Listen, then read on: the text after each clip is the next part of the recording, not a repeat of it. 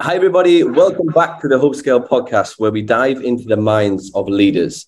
Today, we have a brilliant guest, David McKeough, with over 20 years within cybersecurity, key leadership positions at CrowdStrike, McAfee, Digital Guardian, and he is now the Chief Sales Officer at Secure Code Warrior. David, great to have you on. Thanks for having me. Appreciate it. No problem at all. Great stuff. And really excited for this one today, and excited to go through a lot of good topics that we've talked about as well in the past. But I guess just giving everyone a quick introduction to yourself. So great. Yeah. So cybersecurity is actually my fifth industry. And what I noticed in my first four was I got a little bored. So I looked into biotech and I looked into IT, and I really liked the cyber piece of it. When I hopped into cyber, my thought was cybersecurity or any type of internet security was going to be the eternal Y2K. And it's definitely proven that way.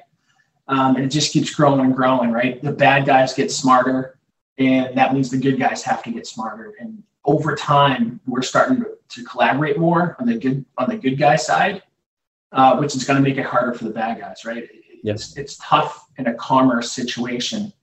And we all just need to kind of come together in that force to make it happen. So my first, I started out in the channel, and then I went to the manufacturer with McAfee. I spent 8 years there. My last role at McAfee, I did mergers and acquisitions. I had a hunting team in the field, did operational integration on the back end. And that really taught me a lot about what to look for in startups in general, right? Because I got to interview all these CEOs of companies that we were looking to acquire, which was really cool. One of my favorite roles that I've had. and that actually helped me too from a global perspective, because McAfee was already a global company, and I had to take on these organizations that were primarily in the US and scale them out globally. Which was a little safer inside of McAfee because they were already global. So I had kind of inroads there, which helped me when I went to Digital Guardian, right? And the one thing too, when you go from local to global, is you do have to really listen to see what the differences are. And other than Japan, I say 80% of everything scales, right? So there's multiple verticals in the US. 80% of everything that you do in enterprise scales to commercial and SMB and Fed and SLED and healthcare. And then when you go like to UK and Germany and all that, same thing, 80%. And then same with Asia, like I said, except for Japan is its own unique individual there. So. Yeah, no, for sure. No, great stuff.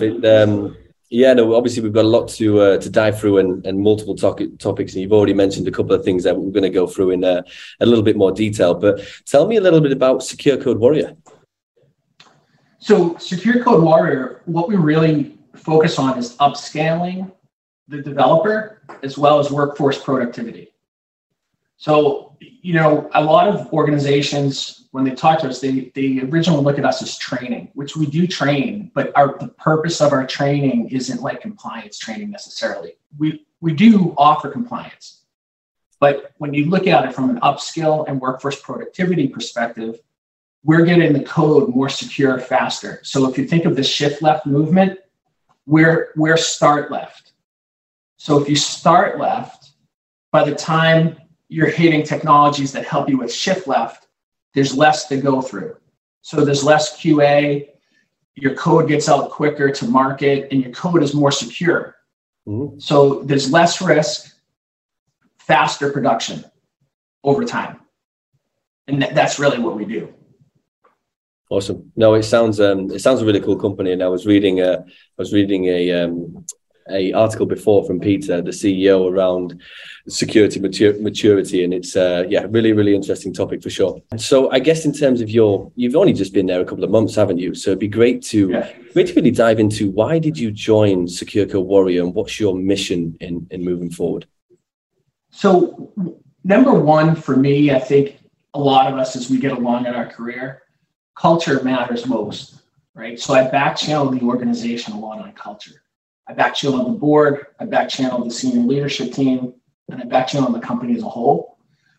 For me, it's proven out. When I talk to folks internal and they ask me why I came here at any level, and I say culture is number one, they all like jump on it with enthusiasm, right? So it's really stuck there. It's hard once you're in it because you're not really part of your own culture, right? You can only influence it.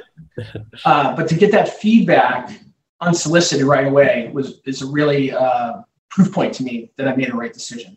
Yeah. The other piece is willingness to change, right? We're at an inflection point in our growth where you have to change things and operationalize things to become more efficient and more effective. And the organizations that I talked to during my search really had to fit that. Because if they're only going to do the same things and pretend to change, it doesn't work. And it's a truly uphill battle. And that's been proven too in my first 60 days here.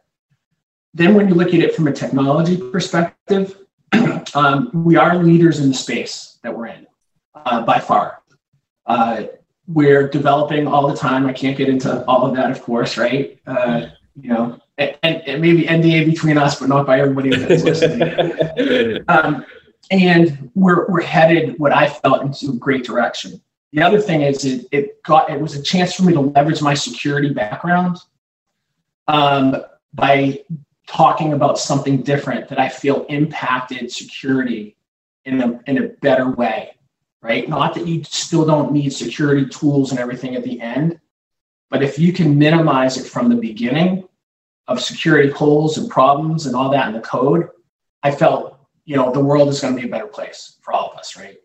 Yeah. No, for sure. It's a really powerful mission as well. And one of the things we'll talk about as well today is the culture of an organization, which I'm really excited to get into the detail with you. So yeah, I guess kicking everything off then. So in terms of obviously the top 3 priorities is joining a new startup. I've actually had a lot of people reach out to me since starting the podcast about what is the real kind of main 3 points when you start an organization, a new organization as well. So it'd be great to understand a little bit about that from your perspective with Secure Code Warrior. So number 1 is diving into the sales cycle. Diving into the sales cycle is going to tell you a lot, right? Where things are slowed. So some companies you come in, and especially in developing companies, the legal process gets a little kludgy, right? There's terms a lot of times in there that slow down the process that organizations give into 90% of the time. And you got to recognize that earlier. It's quick wins coming in as a new CSO or CRO for the team, making sure that they have the right resources in region, so they're not slowing down the sales cycle from that perspective. And then from there, you get to earn some trust with the team, because trust is the number 1 thing, because the most important ask of the team is in your first 60 days. And your ask of the team is, I need you to give me unfiltered feedback. And you need to trust me that that this isn't going to be reciprocated in a negative way. And you need to take that feedback and prioritize it. Easy to do, big impact. Easy to do, small impact. You might not do it. Hard to do, huge impact, right? Hard to do, small impact, but you get back to the team and you let them know how you're prioritizing it. And, it's funny because I used a slide last week when I was talking to the North America team that you actually put on LinkedIn. Yeah. And the slide is, I'm looking to my left so I can read it. The slide is, I want to do this, right? And then it has 1 row and it says, do it, which is maybe 10% of folks. And the other 90% is, but I'm scared. I don't know this guy or girl. All I know is what I've learned through other leaders in the past. And some of them, they earn my trust over time. That there's this person asking me to trust them just out of faith. And my message and my point, which was the point of your slide, was, but I'm scared. Well, then just do it scared, right? Take a chance. So, I talked through that with the team. And when I did this last week, we have breakout sessions instead of speaking to sessions. So a lot of times folks come in and go, this is my thing. This is how we're going to do it. I like to take the opposite approach and say, certain things I am going to be stuck on, right? But to fix things, I need to know what happened here, because all of my decisions, and I think this is where a lot of times it's missed, all of my decisions that I'm going to make are based on decisions that have already been made. So I have to know how those decisions impacted the business, so that way I make the proper decision. And I may get to the same place that I think I'm going to get to, but a lot of times it's a different path. And if I go back to the acquisitions at McAfee, with every single acquisition that came in, there was a different path to get to the same end result because of the decisions that have been made. You had to deal with different cultures. You had to deal with different CRM systems. You had to deal with different processes, and you had to flip it so everything became a machine, right? And that's really what the goal is. Yeah, no, for sure. I love it. It's great that my LinkedIn posts are making somewhat of an impact. Yeah. It was awesome. But good stuff. It's true too. Yeah, it is. It's very true indeed. But David, no, thank you for going into that detail. Really, really appreciate it. There's some really key points you can take out of that for sure. So I guess I'm going to switch it back to a little bit. So in terms of your career, we discussed this a while ago. You actually have made very strategic decisions to get to the place you are today. I'd love to run through your kind of thoughts about why you made certain decisions. I mean, taking the sled role at CrowdStrike and obviously the acquisition role at McAfee. So it'd just be great to understand your thoughts through your career. So great question. And, I get this a lot from folks that are looking, hey, how do I get to the next level? What do I do? And the number one piece of advice I give them is pick whatever your goal is, right? Everybody has a different goal. Like some people are BDRs and their goal, they want to be a field rep and they never want to get into management. And that's okay, right? Mm-hmm. Some people want to be head of sales. Some people want to be CEO. Some people want to move from sales into customer success and run a customer success org at some point. But because of all those variables, what I say to folks is try to think of the highest role that you're going to want. And this can change over time because you might get to be an AE and go, you know what? I really would like to be a VP of sales. Yeah. That's okay, right? You can change it. But what I did is I picked something, which was really the roles that I've been in the past few times, like CRO, CSO roles. And I made every decision based on, does this help me get there? So if I take that acquisition role at McAfee, I had been there 6 years when that came up, and I took the role. And it's funny because I had peers at all different levels. I went in as the lowest possible field rep you could be. So I had a peer at every single level going up. And now I'm a VP of this global organization. And folks are calling me like, why did you pick this? Why would you want to take acquisitions? Acquisitions are like where things go to die. But really, part of me taking that acquisition role was a different model. And that was very key to my decision in taking it. And I checked with everybody. My original boss there, manager, was a guy named Mike Fay. And I ran it by him. Has to be a hunting team. We have to be able to make decisions. We have to have everything in the group to incubate it. So that way we can pass it over to McAfee when the McAfee team is ready versus sit on the bench and the thing dies off, right? So there were key factors in that. Now, when you take that and you overlay it as a decision, people didn't get it, but I was like, this is giving me global exposure and a safer environment at a big company. It's giving me exposure to startups, like all these things which were helping me for my career goal. So after that, what happened was the first acquisition we did went amazingly. It was a guy named Ken Levine was the CEO of this company called Nitro Security. And he and I formed a great relationship. I always joke, revenue builds relationships, but he is a great guy, and so we did due diligence with each other on 6 companies coming out of there. And we actually picked Digital Guardian together, right? So those decisions actually greatly impacted my future. So he had confidence because he had seen me forecast at McAfee, he'd seen how I managed the team at McAfee, he had seen how I absorbed his whole team. And then we went on to this other piece. So I was a Digital Guardian, ran head of sales. They had 5 years of negative growth, and we 4x'd the business in about 4 years. Then I moved on to CrowdStrike. What's interesting about CrowdStrike, I was recruited in by one of the board members. I also knew the head of sales there for years. And half of the company was old McAfee folks anyways, right?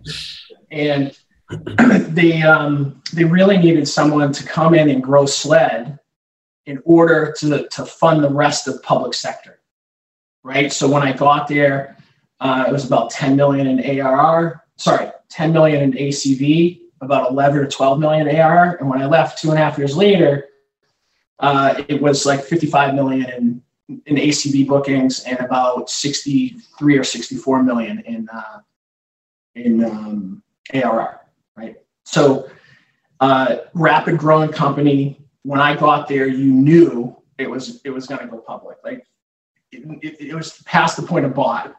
The valuation was too big, and you knew it was going to be a success. So for that one, I really went for. I did believe in the mission, but you knew it was going to be a wealth generating event. Yeah. And for me to take 2 steps down was okay. I went out to the recruiting community before I took the role, to people like you, and I said, hey, here's my background. Remember, if I go and take this sled role and I want to go back out and get back to being a CRO or a CSO, is that viable? And the answer came back yes. Because again, when I went there, I had a few people that called me and were like, what are you doing? You've been a C-level for a couple of years, like a while, or at least a global VP for a while, and you're going into the sled role. So coming out of there, I really wanted to get back to what I'm doing today. And ultimately, I enjoyed the difference in my day, right? The decisions you make on a global scale are definitely more involved because you have to consider how it impacts the rest of the business. You make a decision in EMEA and you have to think, okay, how does that affect the US? Vice versa, especially when you look at the channel. Yeah. Right? And I'm a huge channel advocate, came from the channel. I think there's a lot of power there. And that's really where I focus. And then, like I said, coming here, the culture seemed great, which is proven so far, right? And I don't expect it to change. And then the solution that they provide and the vision that they have. Yeah. No, David, that's amazing stuff. And I want to touch on a couple of points there, because you mentioned a while ago when you was moving into the acquisition role, you were speaking to individuals in your network and kind of verifying it yourself about moving into roles. And one of the key things in every single industry is mentors. The whole kind of doing it on your own business, I think, has just gone out the window. It's about finding people and really, really driving and working towards a goal with these guys. So how important is it to find a mentor? And for people listening, how can you find a mentor if you're kind of looking to take a next leap? So another great question. So I'm going to go back to, I was at McAfee and I was asked to interview for this VP role. Okay. 4 of us were asked to interview. And we ended up hiring outside. Okay.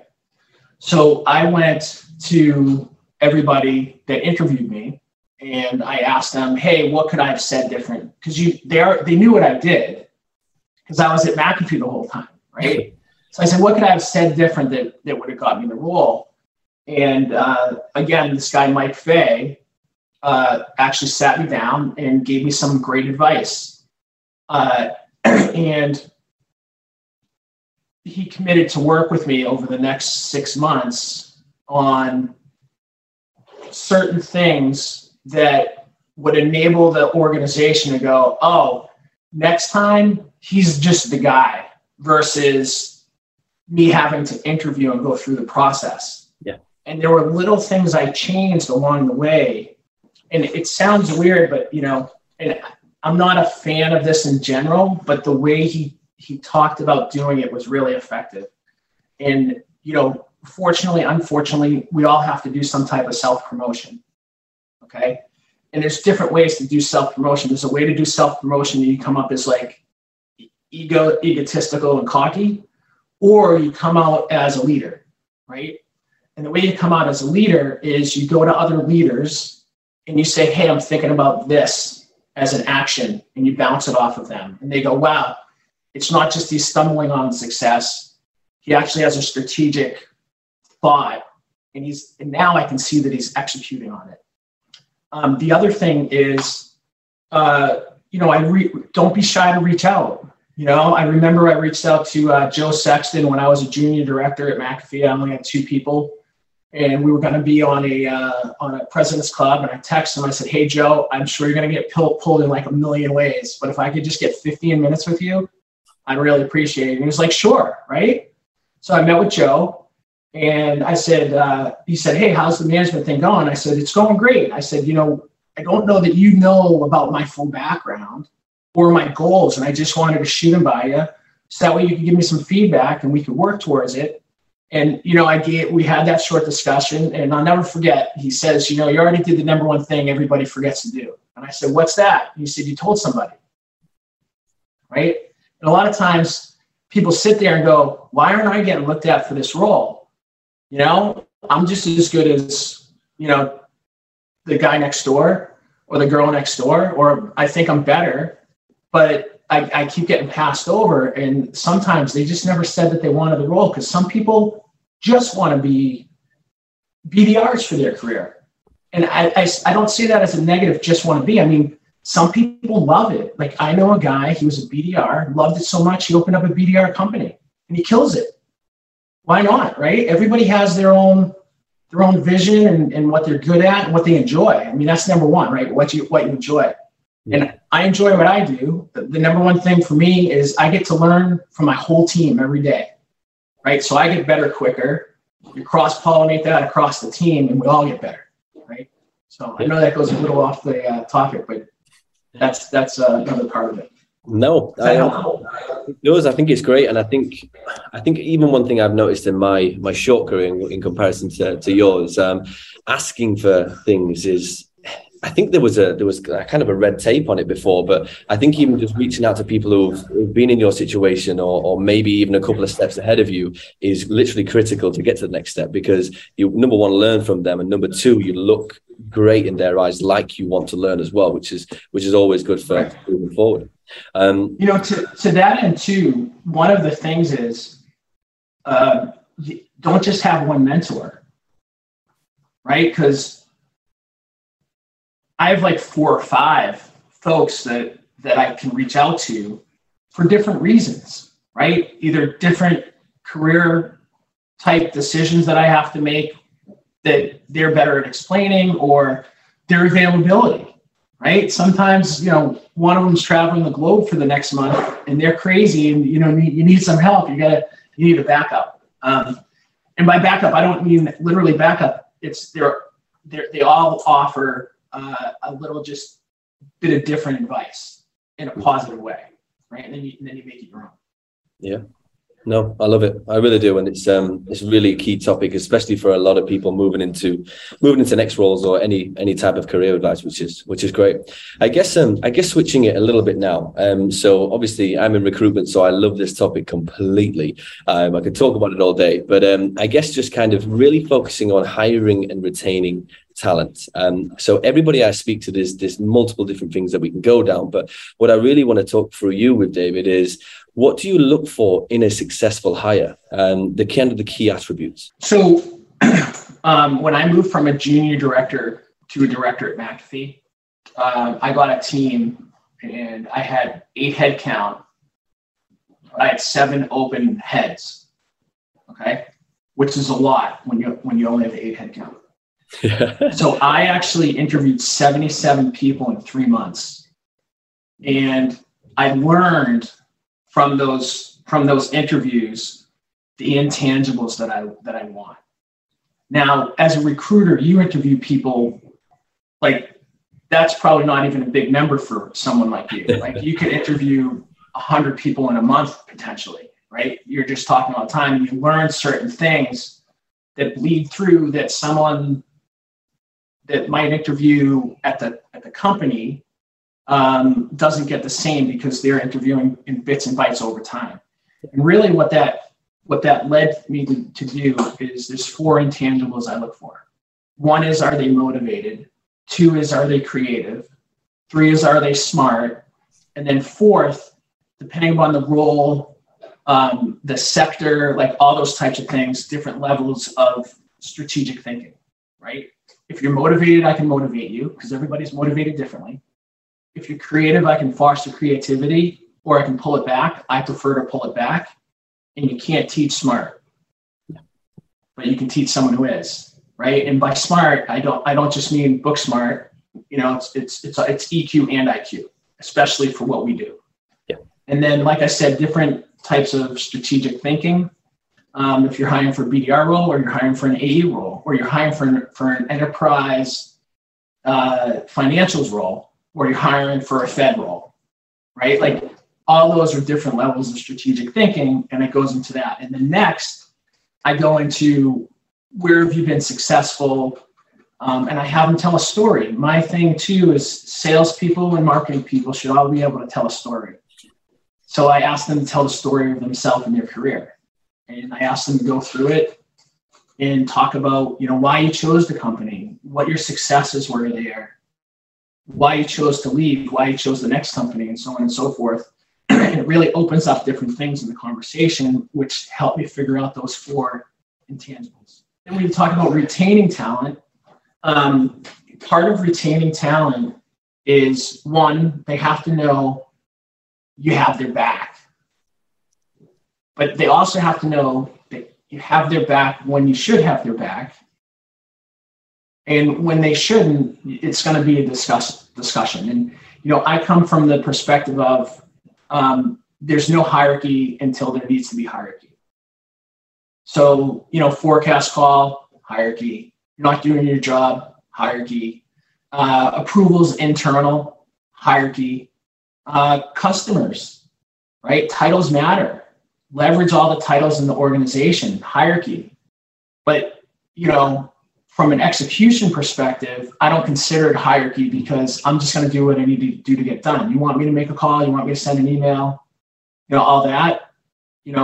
I started as a BDR. I've done it, and I'm sitting here. So, whatever needs to get done on a day-to-day basis. And I think that bears the perspective of there's 2 types of leaders if you go black and white. There's the leaders you want to run through a wall because of them, and there's the leaders you want to run through a wall for, and you always want to be the second. Yeah. No, I love it. I really do. And I've been blessed with some good leaders in the past as well. And I think having a mixture of the hierarchy and then not as well is pretty critical to an organization. So no, I love it a lot. I guess the next topic then, I think this is always interesting that you've done global roles. And I like to always ask this question because everybody kind of says a little bit different things as well. So hiring in different cultures. You've already mentioned Japan there, which is obviously completely different to a lot of the world. And I've done a lot of work there myself, so I understand it. But I guess from your perspective, hiring in multiple different cultures, how do you go around hiring the best people? You have to ask a lot of questions, okay? And those questions lead you to what does talent look like inside a certain region? And I'll take the States just to start with. A lot of times I go global and they go, oh, it's different than the States. And I go, oh, have you sold in the States? Well, no. I go, well, are you talking about like enterprise in the States or commercial in the States or Fed and SLED or maybe just healthcare or just higher ed? When you say it's different, what's different, right? And the thing is, even in the States, a Fed rep is different culturally because of the way they need to function with the Fed than a SLED rep, although they're more similar than the commercial side, right? And then you take that and you go on a global scale, and a UK rep needs to function different than a German rep, just from the clear thing of there's different laws and how you can approach the customer in those cases. The other thing is I try to learn in comparisons. Like if I look at EMEA versus the US, France is very much like Texas, right? You go to a 2-hour lunch, you hang out, you figure if you're going to be good with each other, and then you do business, right? Germany's similar, like New York and New Jersey. You got 30 seconds on the phone, and if they don't like what you're saying, they're basically like, I got to go, right? UK is a little more like Boston. Now, they aren't exactly like it. But you have to learn that all these places and countries have different laws and different aspects to them. And then you have to hire a leader that understands it better than you. I'm never going to understand EMEA better than my EMEA leader, right? And I'll never understand, even though I grew up in US Fed and I sold state and local, the further you are away, things change, right? My leaders have to know it better than I'll ever know it. just like the AE has to know the account better than anybody, right? They're in it every day. So you have to have that trust in them. And then you ask questions, you understand that you support it, and you have a better chance of hiring the right people collectively. Yeah. Yeah. No, I think that's really, really key there about the leader understanding that the person needs to know it better than them. I've seen a lot of times and throughout my career that sometimes the micromanagers and things like that of the world really dive into everything and want to be on top of everybody. But I feel like just what you were talking about there is sometimes just, well, all the time, hire somebody absolutely amazing, completely better than you at the role, and then let them do that. And that should be the way things work, which is awesome. Makes it more fun for everybody too, right? It does indeed. So just switching it up a little bit now as well, going on to one more topic. So in terms of obviously when you're working and you're trying to really drive from a junior maybe person into a leadership role, one thing that we've discussed a lot, David, is being coachable. How can people be coachable, and explain what that kind of means to everyone listening? I coach my son's football team, U.S. football. Okay. And is that soccer or football? U.S. football. U.S. football is right. Yeah. So, although I did play soccer till the 8th grade, so I'm unique. I played soccer, and then I played U.S. football when I went to high school. But so I coach my son's football team, and I coach the offensive and defensive line. Okay. And my son is an offensive and defensive player. And some days my son's not coachable because I'm his dad. Okay. Which is really good because I can use him as an example, right? The other kids who I'm not their dad because of their age and they're sponges and they know they need to learn, just dive in. But I say something to my son and he thinks he needs to explain it or go out before listening to actually what I saw, right? Now, sometimes I don't see what actually happened, which you also have to know that too. So, but at least if I can explain what I saw, I also give him a chance to explain something different if it was different. But he has to be open. It's like you have to go with your glass empty so you can absorb what's being talked to. And then as it fills up, you can have a conversation about it. Because I'm not going to be right 100% of the time either as a leader. And you might be doing certain things that I just don't know. So I'll give an example. There was a guy at CrowdStrike, and he crushed his number in 2019. And going into 2020, he talked about wanting to get into management. And I said, well, you need to fix a bunch of things. If you keep doing what you're doing, even though it worked in 2019, it wasn't going to work in 2020 because you needed to evolve because your business has grown so much, right? So we talked about that. And I said, the other thing is nobody knows what you're doing, right? You just give results, which was the advice that was given to me earlier on. And we talked about it, and he started to leverage the conversations, and he grew and grew and grew. And by the end of that year, not only did I think he was the right person, but his peers, who he would now become the boss of, right, the manager of, and his future peers were like, he's the right person. Now, the thing there too is the hardest promotion you'll ever get is from field rep to managing field reps. Okay? After that, it gets easier because your peers already went through it, right? On the other end. So they have a little empathy for it. They understand, most of them understand that, okay, you're the one who got the VP job over us. We're good. We're all moving forward. Whereas as an AE, everything you said before that, they're remembering. You know, like I'll give an example. When I was at one of my past companies, I won't say which one, someone got promoted above us, right? And 2 weeks earlier, they said, we can't sell this solution in our space. And they went on and on. They get promoted. And the first thing they say is, we've got to sell the solution, right? So there's a couple of things there. One, you want to be careful if your goal is to move above, you really have to be careful what you're talking to and about before you get that promotion. Two, your teammates have to know that you're a leader among them, right? Whether they say it out loud or not, they have to know that if you went in that spot, they would take your advice.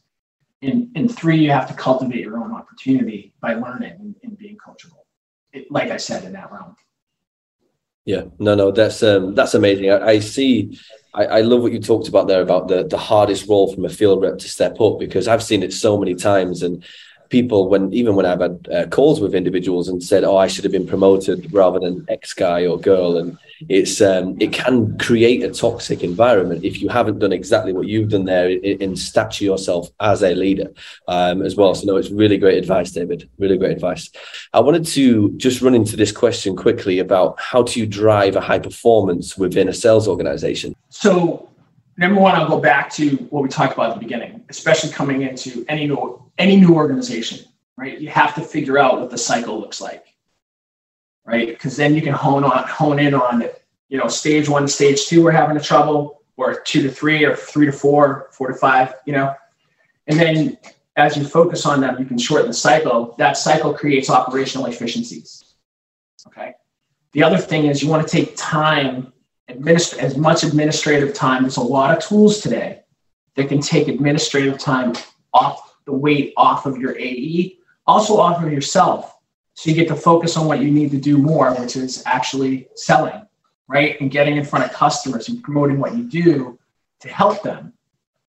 The other thing is, we talk about solution selling and, all that type of stuff. And a lot of times it's hard to conceptualize what solution selling really is. A lot of us think, hey, I sold it, they bought it, it's a solution. But we still talk about speeds, bits, bytes.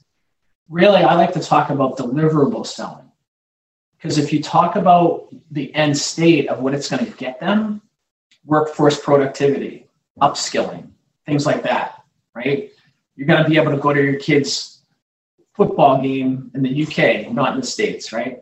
You're going to be able to do like those types of things. So, all those things come together to form a more efficient selling process.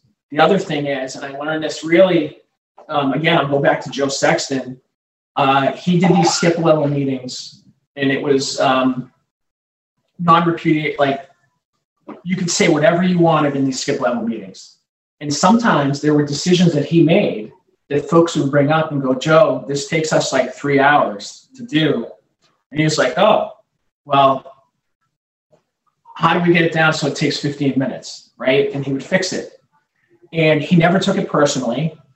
And things just became more efficient over time. And it freed us up, right? Even in a world where there were much less tools. So I like to take that structure that he put forward in meeting with the ground troops, because they see everything and they're the ones that feel everything. Everything sounds great when I roll it out, right? But when you absorb it in as an AE and you're going, wait, now this is taking 10% of my week. Like, that's a big deal. Or if we did this one thing, I feel like we could get more output over here, whatever that is, right? So feedback is huge too, in not using it against folks, but actually using it for folks. Yeah. And I want to say one thing, David. I think one key thing about your career, and it sounds everything we've gone through today, is that the feedback and advice that you've got throughout your career, you've actually implemented that as you've gone along as well. And I think actually there's listening, but then there's the acting on what you hear as well. So I think that's so key. And you can just tell the way you're speaking about from X to Y, and it's amazing, David. So no, I really, it's a good lesson. Awesome. It's fun too. It makes it fun. Yeah. Like when sales folks and the company in general, right? Because revenue solves all wounds, no matter where you are, whether you're in product or engineering or sales or marketing. And the thing is, it affects the culture. I've never been in a company that's rapidly growing that's down emotionally, right? So, it's good all across the board. Awesome. So I have one more question. So the question is, what advice would you give to yourself when you were starting back as an AE? Work more towards becoming the leader among your peers quicker. Not that you shouldn't be a leader among your peers, even if your goal, and I know a lot of field reps, they just want to be field reps and they're awesome at it. But even those folks, you still want to be a leader among your peers as much as you can. And you want to become a go-to person for at least some things, right? There could be a team full of leaders, but each one of them leads different pieces of it. And I probably would have told myself to work on that earlier. Just makes life easier. Yeah. Right. For you and everybody else. For sure. No, well, great answer. And David, it's honestly been an absolute pleasure having you on today and gone through a lot of really, really interesting things, which I'm sure will be very impactful for a lot of the listeners as well. So I really appreciate you coming on, David, and hopefully we can do one in the future as well. Yeah, thanks for having me. This was great. I always enjoy talking to you, Elliot. So, appreciate it.